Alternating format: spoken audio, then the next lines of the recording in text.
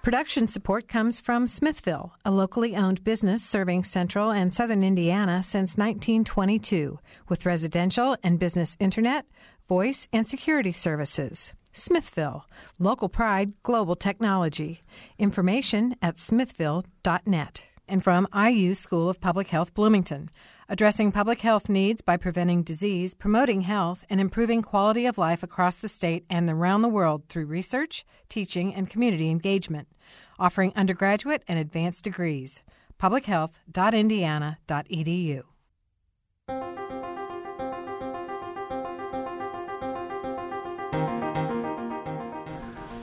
Well, welcome to Noon Edition. I'm Bob Zaltsberg, editor of the Herald Times, along with co-host Mary Catherine Carmichael. Today we're going to talk about online degree programs, and the impetus for this show actually was the U.S. News and World Report recently released a list that ranks the top online degree programs in the country, and IU's Kelley School of Business graduate degree ranked number 1, and IU's graduate degree in education ranked number 2. Also, IU-PU Fort Wayne also made that list. So today we're going to talk about what makes a successful online degree program and how to maintain quality in online education and how Indiana's programs, IU's programs, made that list. We have 3 guests with us in the studio. We actually have 4 guests with us in the studio. 3 have microphones in front of them. Heidi Kessner is the Dean of Indiana University's Kelley School of Business, and she's joined by Ash Soni, the Executive Associate Dean. He's kind of the silent partner today, but he's also in the studio with us. We have John Applegate. He's Indiana University's Vice President for Academic Affairs, and also Larry Mikuleski, who's the Professor Emeritus of Literacy, Culture, and Language Education in IU's School of Education, and he was instrumental in developing the online program for the IU School of Ed. So if you have questions or comments, you can phone us at 855-0811 in Bloomington or toll-free 1-877-285-9348 outside of the local area. You can also join us online by going to wfiu.org/Noon Edition. So after that long introduction, welcome to everybody. Thanks for being here with us today. Pleasure. How about Yeah. So online degree programs. We've had programs on distance education before, but we're going to go a step further about these wonderful IU degree programs that you have in the Kelley School and in education.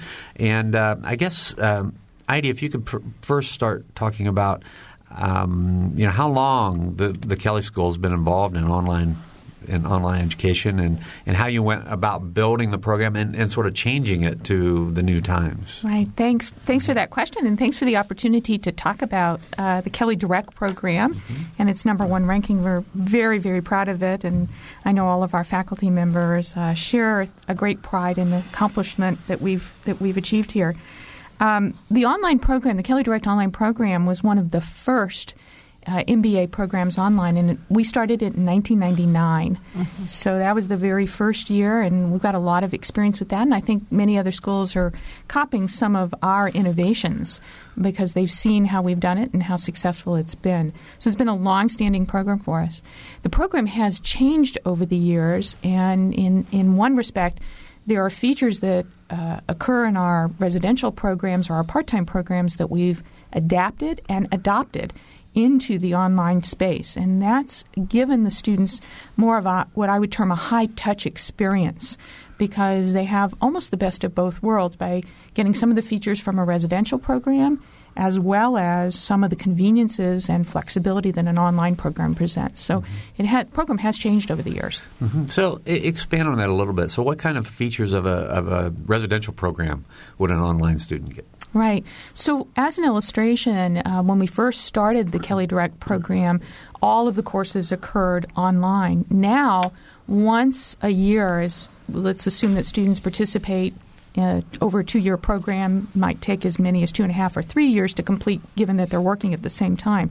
But once a year in these programs, they can come to campus and experience a class on the Bloomington environment or in the Bloomington environment and interact with their fellow students, network with them.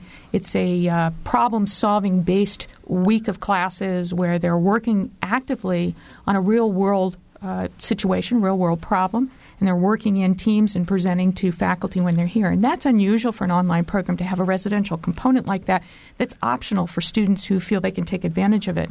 Here's another illustration. We've introduced trip-embedded courses where students might learn about a country and then as part of the course together travel to that country with a faculty member and explore problems or projects in that country. That's very unusual for an online course as well. So we have several of these elements that have been a part of our residential program that we've now introduced into our online program. Mm-hmm. Okay. And Larry, if you could talk about the School of Ed's program and some of the things that Heidi said are your programs similar? Do they have similar elements? In some ways, there are actually several programs at the School of Education. There are master's degrees programs in instructional technology and in literacy and language education, but there are also about a dozen certificate programs now for teachers around the world who maybe they already have a master's degree and they want to take 3 or 4 courses to upgrade themselves or to work on new things that have come out in the field. There are also what the School of Education has tried to do is integrate these online courses as much as possible with the regular program. So the courses are often taught by the same people who would be teaching the on-campus courses. People who are in our residence program here, both in the doctoral and the master's degree programs, oftentimes will take 1 or 2 online courses as part of their program. And what they find is it helps them get employment later if they've taken online courses or worked with a faculty member in developing them or team teaching in them. The development and the change that's happened over time, I think many of the programs here will get into that, but we started out with it mostly just being electronic communication online. It started out with email and then went into ways that you could communicate with people in print in groups, but it's evolved now to we've got many of these programs that are, as you described in the Kelly program, you'll take 1 or 2 courses in the program on campus and the rest might be online. Or the State Department has funded us to offer courses to English teachers nominated by embassies around the world. And some of that will involve them also working with Skype or working with other people within their area so that there'll be some face-to-face meeting and some online. Some of the grants that we've had from the state and the U.S. Department of Education have involved some time with students on campus, much more time online, some time with a faculty member visiting them at the schools they're working in. So there's a wide mixture. The term blended learning has come up a lot, and even that in the journals, people get nervous because it's hard to define. There are so many different ways to blend all the elements. Mm-hmm. Yeah. Well, we're going to talk a lot more about the specific programs in the Kelly School and the School of Education, but I want to go to John Applegate, who's Indiana University's Vice President for Academic Affairs, and talk about how online education is a part of the greater university and how you see this the university sort of shaping its experiences for students, including online education. Thanks. That's a great question. Online has been with us, as I think you've heard, for actually a lot longer than many people think. People tend to think of it as something of the past 3 or 4 years. And in fact, in education, Kelly School, it's been around at a very high level of quality for quite a while. Actually, IU currently has, across the whole university, over 108 different degree and certificate programs. So it's a really very big part of an IU education overall. And it's one that, while there's been rightfully a great deal of focus on what Kelly and education, and I really need to add nursing from IUPUI to that, it's really pervasive in a lot of different areas of the university on almost all of our campuses as well. Clearly, online education is going to be part of the future of higher education. And I just can't emphasize enough what Larry was saying about the variety of what online means. it in some ways, at one level, it's simply the computerized version of correspondence courses, and I think people would regard that as a very minimal, at best, way of providing online education, because the online platform allows a huge range of ways that students can interact with each other and, of course, with the instructor. And as web technologies expand and the range of technologies and opportunities expand, we need to be expanding our use of them and finding out how to use them more intelligently. I think both Heidi and Larry mentioned that the course content and the mode of delivery has changed dramatically over time, and I think that's just going to accelerate. So, in fact, online education is the subject of an IU education as well. The School of Education and other parts of the university are very interested in developing that as a subject for education. And Larry, you can correct me, but I believe one of the early MOOCs was on that very subject. Yes. Kurt Bonks. Yes. Yeah. And we should define MOOCs. That's massive online. Massively open online course, right? That's right. Yeah. And massive means massive, capable of tens of thousands of people participating. Open is free to whoever wants to participate in it, and that's been a term that's sometimes come to define all online education, but of course it's really a very small part of it, and I don't know if it's one that's actually going to grow, but it's the one that made the New York Times and Wall Street Journal a great deal. Yeah, there are a couple of places. Georgia Tech, for example, is experimenting with a different business model for it. What they've done is they've got a waiting list that's almost as long as the number of people they admit into their computer science program, and they've allowed people on that waiting list to take online courses that are also available for free, but if you're going to get credit for it, you have to pass tests and show that you've actually learned things. And I think that the direction these massive online courses are going to move, they're going to have to move, is they aren't going to be free. You're going to pay for what you get. If you want some sort of certification that says you actually did more than kind of observed it while you were watching YouTube, you're going to have to take tests or pay for somebody for certification. And right now I think universities and others are exploring with how to do that. Khan Academy, for example, has all sorts of free education, but I don't think anybody's going to get a job saying, I spent 1,000 hours looking at Khan Academy videos. There's going to have to be some way that you demonstrate that you can do and can know something. Let me give our phone numbers again in case our listeners want to get in on the discussion. 855-0811 or 1-877-285-9348. You can also join this discussion by going to wfiu.org/noon edition if you're shy and don't want to go on the air. John, I know that online education has been around at Indiana University for over 15 years now, in some cases probably pushing 20. But how and why is it a good thing for Indiana University? It's quite a departure from the traditional, show up at on campus in August and leave in May. I think there are a lot of reasons why it's good to be part of it, but I'll start with it's necessary to be part of it. The online platform allows for flexibility for students, and many institutions are doing it. So if we are going to remain competitive in that environment, we need to be participating. But I don't want to emphasize the negative reason, because I think there are a lot of really strong positive ones. And I'd start with flexibility. There are many students whom Indiana University serves or could serve in a variety of settings that for whom making it to campus for 4 solid years is not viable.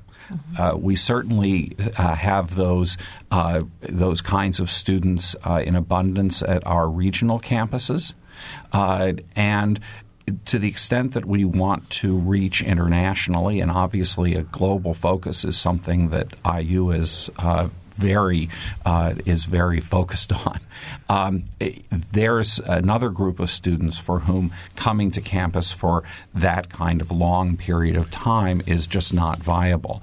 And so it's an opportunity for Indiana University to reach out. And it's also recognizing the changes in the way that students expect to receive and process information. We all know the huge changes that the Internet, Larry mentioned YouTube, have made in people's experiences. And that, if we're going to effectively reach students who are getting their information and learning in those ways, we need to be able to do that as well. And then finally, again, the variety of online experience is really is valuable. The kinds of hybrid experiences that Heidi was talking about are just not possible without online, and it just opens up new ways of learning. And it's just wonderful when our schools and departments, and especially individual faculty members, are experimenting with those. Is it more cost effective for the university and the student to take advantage of these classes? Overall, no. It may make it more possible for an individual student, but I think it's a mistake to believe that online education is infinitely scalable. And if we've learned anything about education, and I'm sort of embarrassed to say this in the presence of a professor of education, but it has enormous amounts to do with the engagement between the instructor and the learner, and between the learners or among the learners. And in fact, one of the things that we do as a university every 3 years or even more frequently is work with the IU invented national study of student engagement, because we see that as a good measure of the learning experience. So it's not a matter of just zillions of people watching. It's a bunch of YouTubes. There has to be that kind of engagement if students are really going to learn. And once you understand that, then you realize that you can't scale it without having more instructors or more people to work with the students.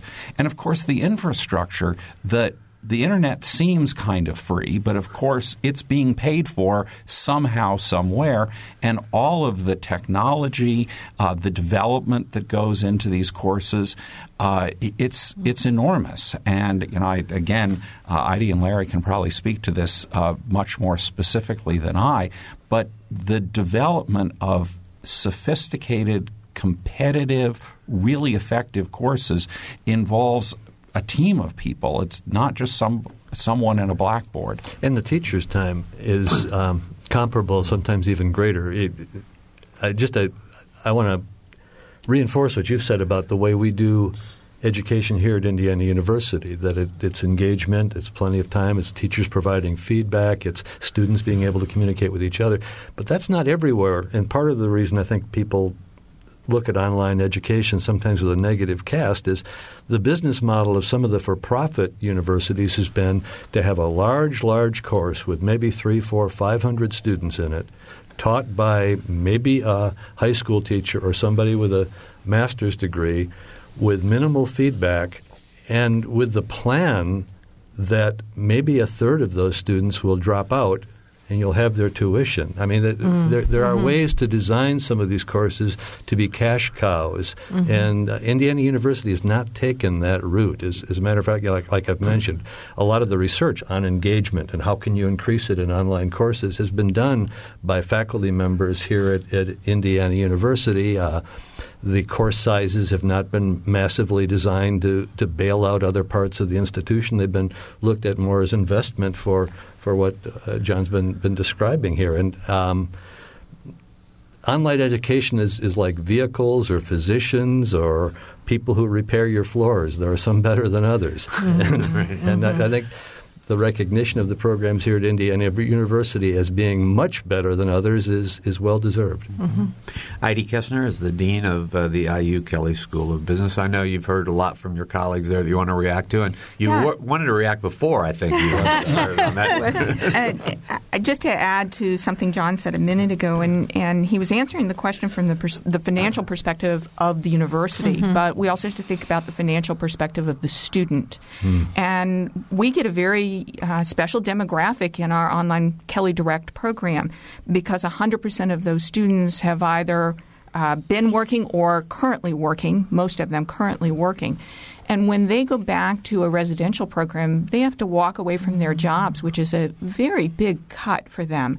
And if they've got family responsibilities and they've got a great job and they just want to enhance their skills and experiences to get that next promotion, then this really becomes a very useful tool for them to accomplish that without having to give up so much financially. These are MBA students we're talking about? Exactly. Exactly. So from the student's perspective, the opportunity cost issue comes into effect here, and we have to take that into consideration. So I think that we are very good for a certain demographic of student that really wants to get that next promotion, and we can help the student develop the skills and abilities to succeed in the workplace. In fact, we look at the value of the degree. We actually measure the value of the degree.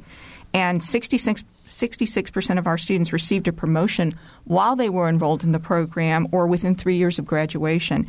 And the average salary increased for our students 36%. Wow, that's significant. So they're working, but they can enhance. They can do something better. Teachers don't get 36% increase. Yeah, right. But most of the other sorts of things that you've said about unable to walk away from a job or even take off an entire summer to take summer courses just no longer holds true. They're caught between several rocks and several hard places. Yeah, so let's get those teachers enrolled in the Kelley Direct MBA program. How's that?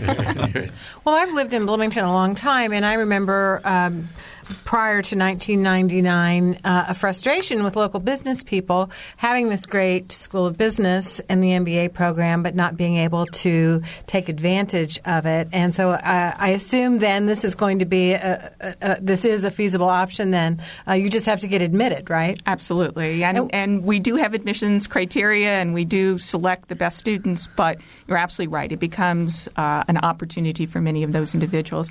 But doesn't it swell the numbers, though, of people who can go through the program? We have a lot of students in the program, so I'm not sure quite what you mean by swell the numbers. Compared to pre-1999. Well, yes, our size has increased, but we maintain class sizes on the order of what you heard before. In other words, we don't have sizes that are 200-person classes. Our classes run between 40 and 50 students per class. So you get a lot of attention, individual attention from the faculty member. We've had to devote more faculty resources as the program has grown. So that has occurred. I might mention before we were talking about MOOCs, and we were talking about the difficulty of monetizing MOOCs, and also the fact that MOOCs have some appeal, but it's hard to motivate yourself when you engage in something free and then potentially dropping out from that kind of program.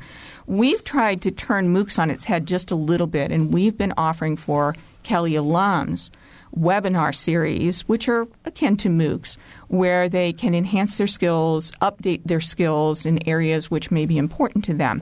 And we've been sending out these notices to Kelley alums, and then they can sign up and take a 6-course series or a 4-course series that will help ensure that Kelley students have the best of skills on an ongoing basis. So that's been very successful for us, and ultimately we'd like to extend it to Indiana University alums writ large for the whole group. That's a nice benefit. All right, we're going to have to take a short break. We're talking about online education and online degree programs with Heidi Kessner, the Dean of Indiana University's Kelley School of Business, John Applegate, IU's Vice President for Academic Affairs, and Larry Mikuleski, who's the Professor Emeritus of Literacy, Culture, and Language Education for the IU School of Education. You're listening to Noon Edition. We'll be right back.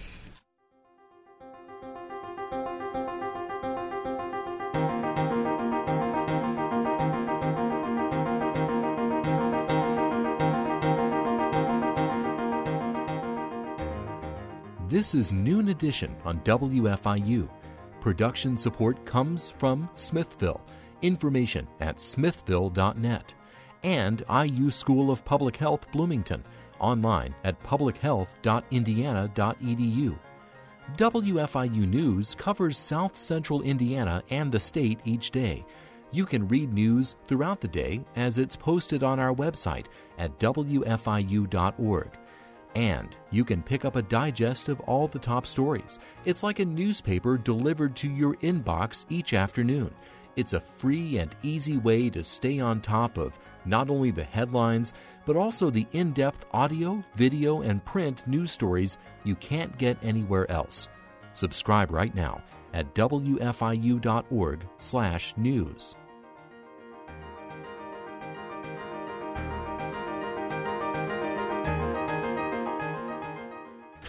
Welcome back to Noon Edition. I'm Bob Zaltzberg from the Herald Times, along with Mary Catherine Carmichael, and we're talking about online degree programs today. The U.S. News & World Report recently released a list that ranks the top online degree programs in the country, and IU's Kelley School of Business graduate degree program, Kelley Direct, ranked first, and IU's graduate degree in education ranked second. So we're talking with representatives from those programs today, and we have three guests with us in the studio. Heidi Kessner is the dean of the IU Kelley School of Business. John Applegate is the IU Vice President for Academic Affairs, and Larry Mikuleski is Professor Emeritus of Literacy, Culture, and Language Education for the IU School of Education. If you want to join us on the program, please phone us at 855-0811 in Bloomington or toll-free 1-877-285-9348.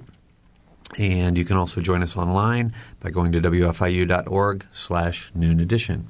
Now, we were talking we've talked a lot about the programs, but I think the one big question is, how did IU's Kelley School program and IU's School of Education program, why did they rise to the top of this list? What distinguishes these programs from others?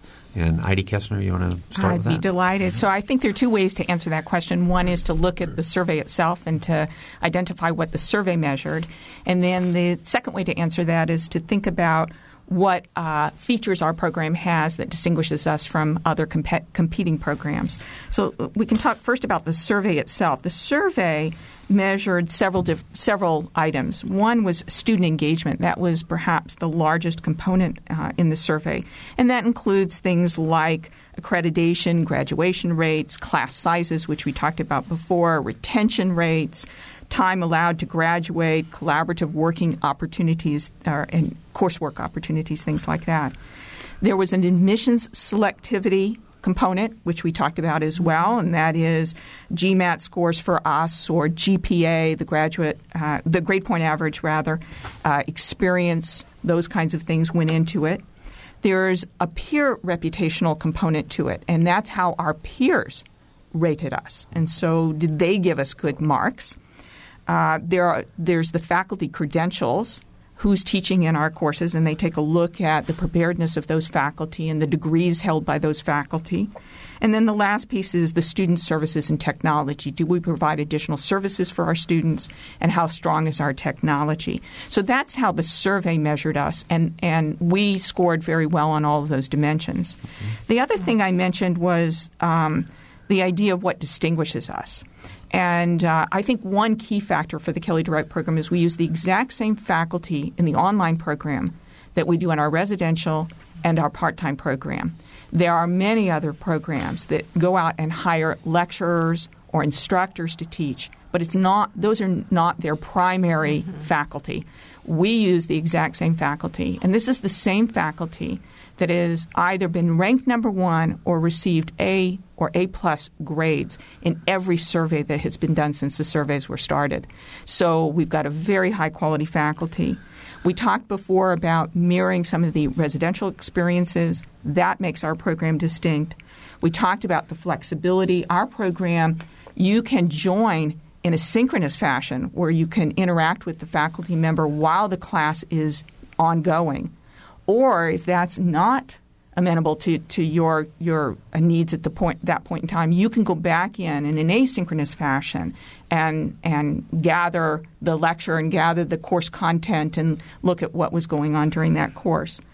And I think also in our program, what you see is what you get. And what I mean by that is you do get to interact with the faculty on a regular basis.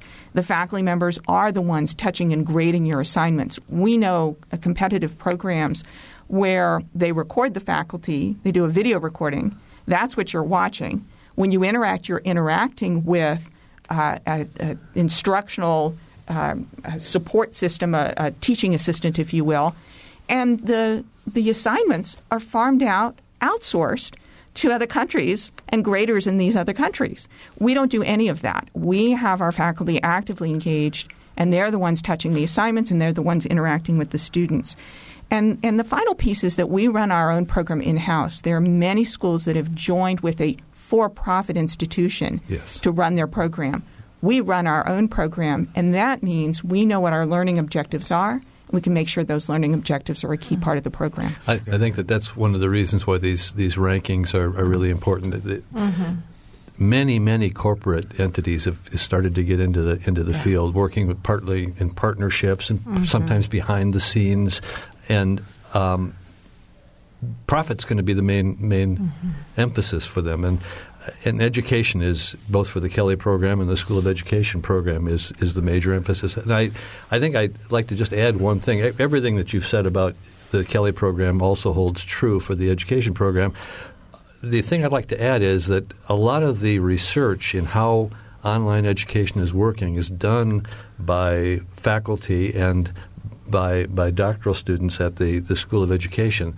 So it isn't that they look at an online course as, oh yeah, here's something I've got to do. They're really interested in how this is working and spend a lot of time at it, and are gathering evidence both for how to make it better for themselves and also to share with the rest of the planet on how do you do these sorts of things. The leaders in these areas are here, and part of the credit, I think, has to go to the institution, that the technological support at Indiana University is just light years ahead of many other places, and that's made many things possible. Okay, we have our first phone caller of the day, and Herb from Bloomington has a question. So, Herb, go ahead. Yeah, I'm interested in the steps that IU takes to ensure the academic integrity of these courses, not so much the quality of the faculty and that sort of thing. That's been addressed, but potential for cheating by students. My daughter is in an online nursing program out of Kentucky. She lives in the Washington State area. One of the things she discovered when she did her due diligence on that program is that it's very well respected in Washington, because they're absolutely certain that the people that receive the degrees are the ones that did the work. She had to purchase some technology. It sits on the desk. It provides a continuous video recording back to the people in Kentucky that she's there. She logs on with a biometric, with a fingerprint, and she has to go and provide biometric data to this place right at the beginning of this program, and then at the end she goes there and takes exams that confirm that it really is her. I'm wondering what we do at IU that is similar in terms of making sure that the online system isn't being abused by people who are getting others to do their work for them. That's a great question, Herb. Really 21st century stuff. Yeah. Okay. John Applegate? Sure. I can take a first start at it. Herb, as you mentioned, a lot of the ways that one assures the integrity of online education is through various forms of technology, ways of authenticating individuals, proctoring exams, and so on. And one of the functions of the University Office of Online Education is to make those broadly available to assure that all programs have the technologies available to ensure integrity. I should also add, though, that what I've heard from instructors in online programs our online programs that involve a lot of instructor-student involvement is they really get to know their students in a meaningful way. And when all of a sudden the language changes or the character of the person changes, they notice that. That's not the most important thing about student engagement, the most important reason that we care about it, but it's a side benefit of it. So those are critical issues, I agree. And if online education is to be really important in the future, those are critical questions that'll have to be asked. Okay. Larry, go ahead. Larry, you go first. Yeah, you were kind of getting tickled about the question. What's you seem to have a strong reaction. When we first started some of these programs, the question came up, how can you make sure that somebody's dog isn't going to get a degree from Indiana University? And the answer, of course, is much as John was saying. Our courses have 20 to 25 students in them. There's regular feedback back and forth from the teachers to the students. Some of it is oral, some of it is Skype, a lot of it is online typing, and our instructors and professors say they do because they have more contact than somebody who just comes in for a class a couple of times a week and then leaves right away to have coffee with their friends. There's much more contact in the online courses than there is in the face-to-face courses, and the instructors expect to be doing that because that's the time that they're spending. It's with the students. What isn't possible, I think, is to tell, is there somebody who's used a false name and gone through a course for the entire time? And I was grinning a little bit at the biometric sorts of things that the caller mentioned, having images of NSA coming in and planting chips in the students to make sure that they were sitting and within a meter of their computer at the right time. And there's always a balance between security. I would say that you're more likely to find somebody taking a test for a frat brother in a face-to-face course than you are going to have somebody spending all of the time interacting in an online course. But that remains as something to be tested. I'm curious to know about how the person responds to all of this biometric monitoring, whether they find that intrusive or not. Her husband works for Microsoft. Who works for NSA? I understand. Yes. Enough said. When you get right down to it, right. With a TV camera pointing up into a parabolic mirror, and a very small place where she puts her thumb when she logs in. Yeah. I think getting that biometric data was the primary reason they had them come at the beginning of the program. I see. Okay. Prove who they were. Okay. My point is that turned out to be one of the things that gave the program the greatest credibility among the medical community in Seattle. Well, I hope that they had also something about quality of the program in addition to the biometrics. Yeah. I want to ask. They do. Yeah. Well, okay. Thanks a lot, Herb. Okay.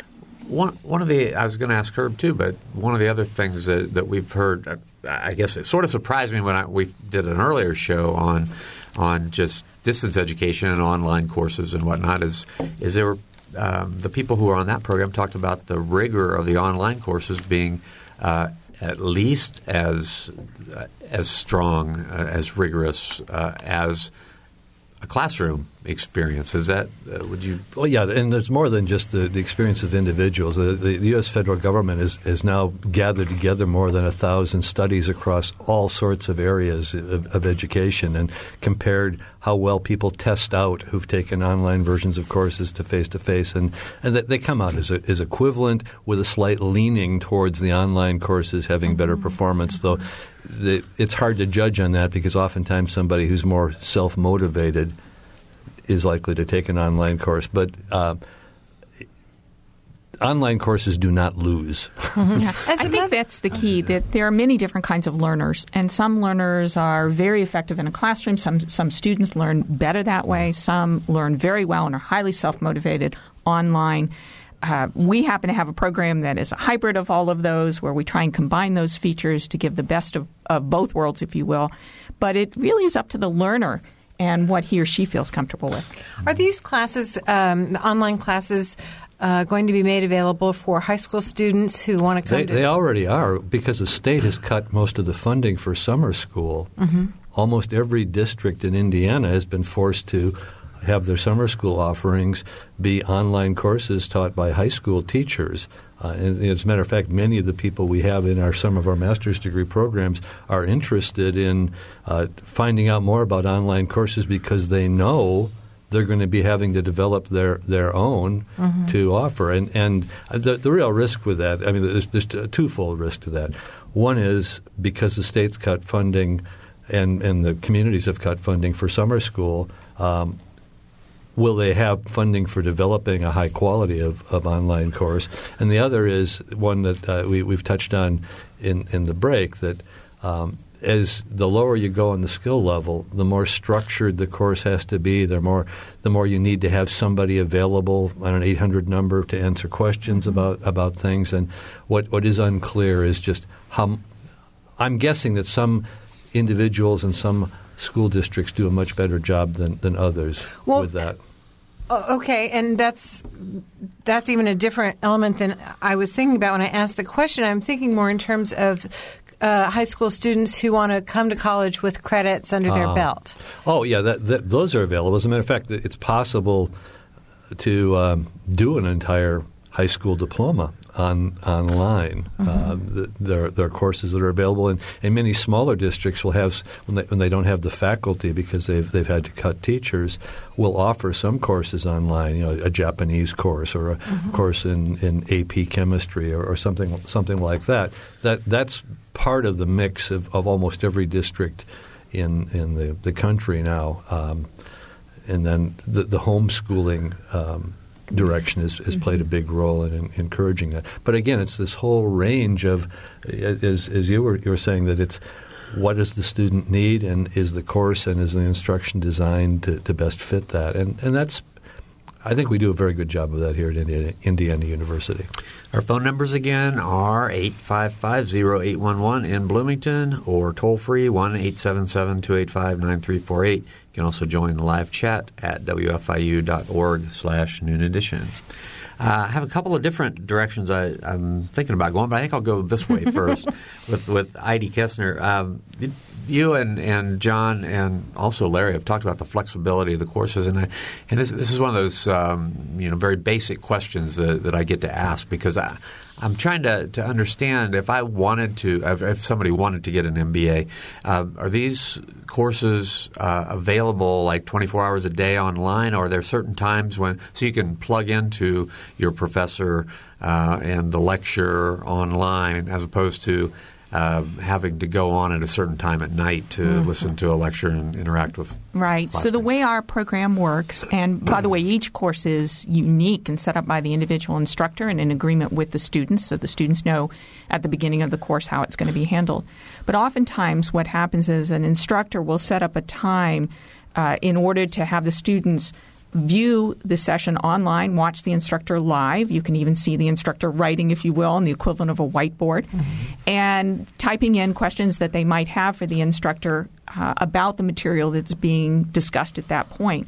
You can even have discussions back and forth between students. Of course, they're typing these discussion points, and other students can read and see what's going on. That then is recorded. And if a student isn't able to join in a live session, they can call in and view the session afterwards. At that point in time, they can't ask live questions of the instructor, but they can email the instructor afterwards. They can set up a time to talk individually with the instructor if they then have follow-up questions. I'm smiling because I think our most unique situation was someone who was taking one of our Kelley Direct courses on an aircraft carrier. And that's not always conducive to being right at that point in time, or if you're taking it and you're quite distant, maybe in another country, because we get a lot of international students who are part of Kelley Direct. If the time sequence doesn't work for you, if you're working during the classes in the evening, you're working during the day, you can always contact the instructor afterwards and follow up on material. But you can view the session, if you will, that was recorded. Okay. Yeah. We have same with the internet.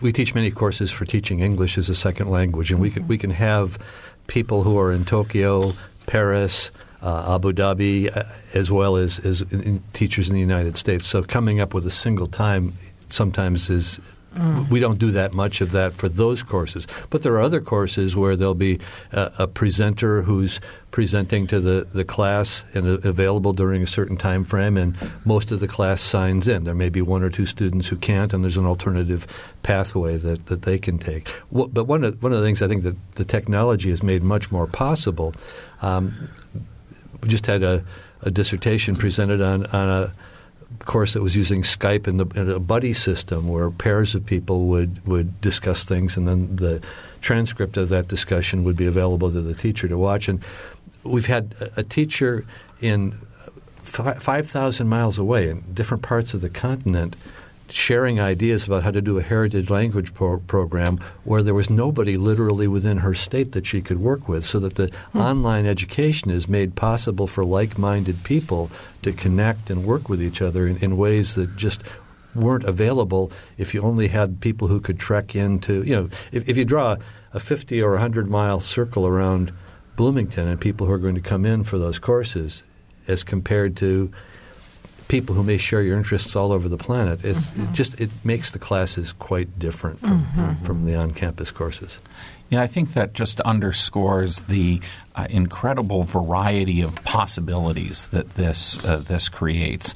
Everything from truly synchronous courses that are sometimes called online are really just new versions of old distance education. But I think, for example, we often forget the incredible advances that have been made in Skype or a more high bandwidth, more precise forms of synchronous communication that make it possible even within the university with traditional in-residence kinds of students to gain access to courses that they wouldn't otherwise have been able to gain access to, or at least not at a very high quality. So you go from there to courses that are designed to be entirely asynchronous, where there's no expectation that there will be talking at the same time, but there are ways to do it. And I think what you're going to see in so many areas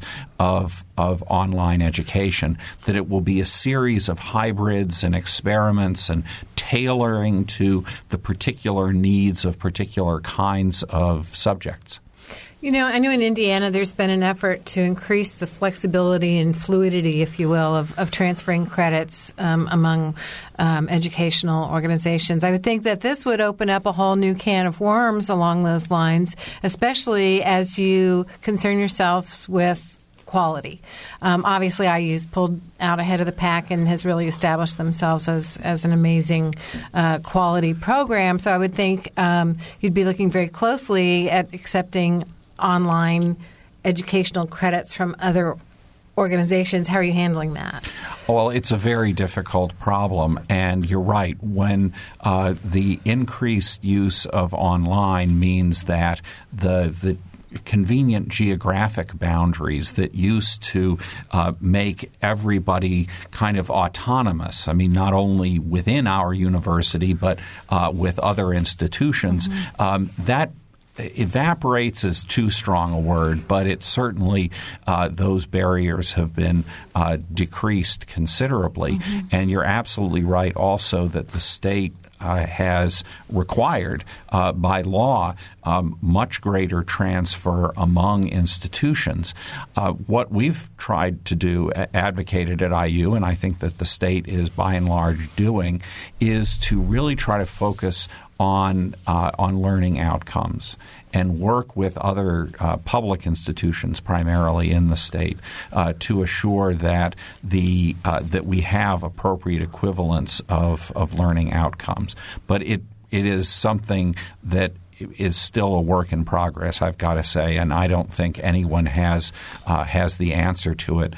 Obviously, one of the most important things is that we're very transparent about where credits came from, and that we're also very clear about when people represent having a particular degree, that really means something, that it's not just a smorgasbord of things from here, there, and everywhere. But it's very much an ongoing issue. what we're likely to run into at education is somebody wanting to transfer in one or two courses taken online through another institution. Right, that's what I was imagining. Yeah, for those, we'll take a look at is the institution it comes from accredited, take a look at the syllabus, sometimes even ask them to send in some of the final assignments that they did for that class. We use the same review process that we use for transfer of other courses, but maybe look a little bit closer. If it comes from somebody who's new on the scene and we don't know what quality monitoring they've got intact, we'll look at exactly what the student did a lot more closely. We have less than 2 minutes to go, but I want to ask the what's next question. I mean, are there things that you're looking at now for future online courses that are going to keep IU ahead of the curve? Larry? Well, two things I think that are next. A lot more of this online technology is being integrated into the on-campus courses. You have a lot more people. Instead of trying to figure out when can we all meet at Starbucks together to do our group assignment, they may be meeting by online discussion and chat rooms, or they may be tied into some of the software now allows for not Skype, but other software allows you to have visual things where your iPad will have 3 or 4 squares on it, and your group might be meeting there simply because it's possible to do, and people are a lot more tied into it. Okay. Go ahead. And I just very quickly, I think that there are a lot of pieces of online education where the university as a whole can provide support to the schools and departments and faculty. They are the engines of this operation. And what the university as a whole can do is leverage its size to provide tools. Heidi, last 30 seconds. I think that you're going to see online used in non-degree programs as well as degree programs. You're going to see a lot of corporations embracing online for executive education as well. So I can see Indiana University being a part of that. Well, it's cost of travel. Last month I presented by Skype to a class at the University of Arizona in Tucson. Partly it's because they couldn't afford to pay the travel. Yeah. All right, we're out of time. I want to thank Heidi Kestner, John Applegate, and Larry Mikuleski. Also, Ash Sony for being here in the studio with us. For producer Clara McInerney, engineer Mike Pashkash, and my co-host Mary Catherine Carmichael. I'm Bob Zaltzberg. Thanks for listening.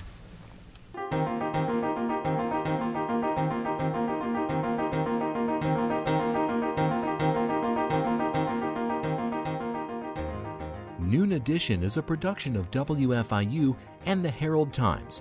A podcast of this and other WFIU programs is available at WFIU.org. Production support comes from Smithville, a locally owned business serving central and southern Indiana since 1922, with residential and business internet, voice, and security services. Smithville, local pride, global technology. Information at smithville.net. And from IU School of Public Health Bloomington, addressing public health needs by preventing disease, promoting health, and improving quality of life across the state and around the world through research, teaching, and community engagement. Offering undergraduate and advanced degrees. publichealth.indiana.edu.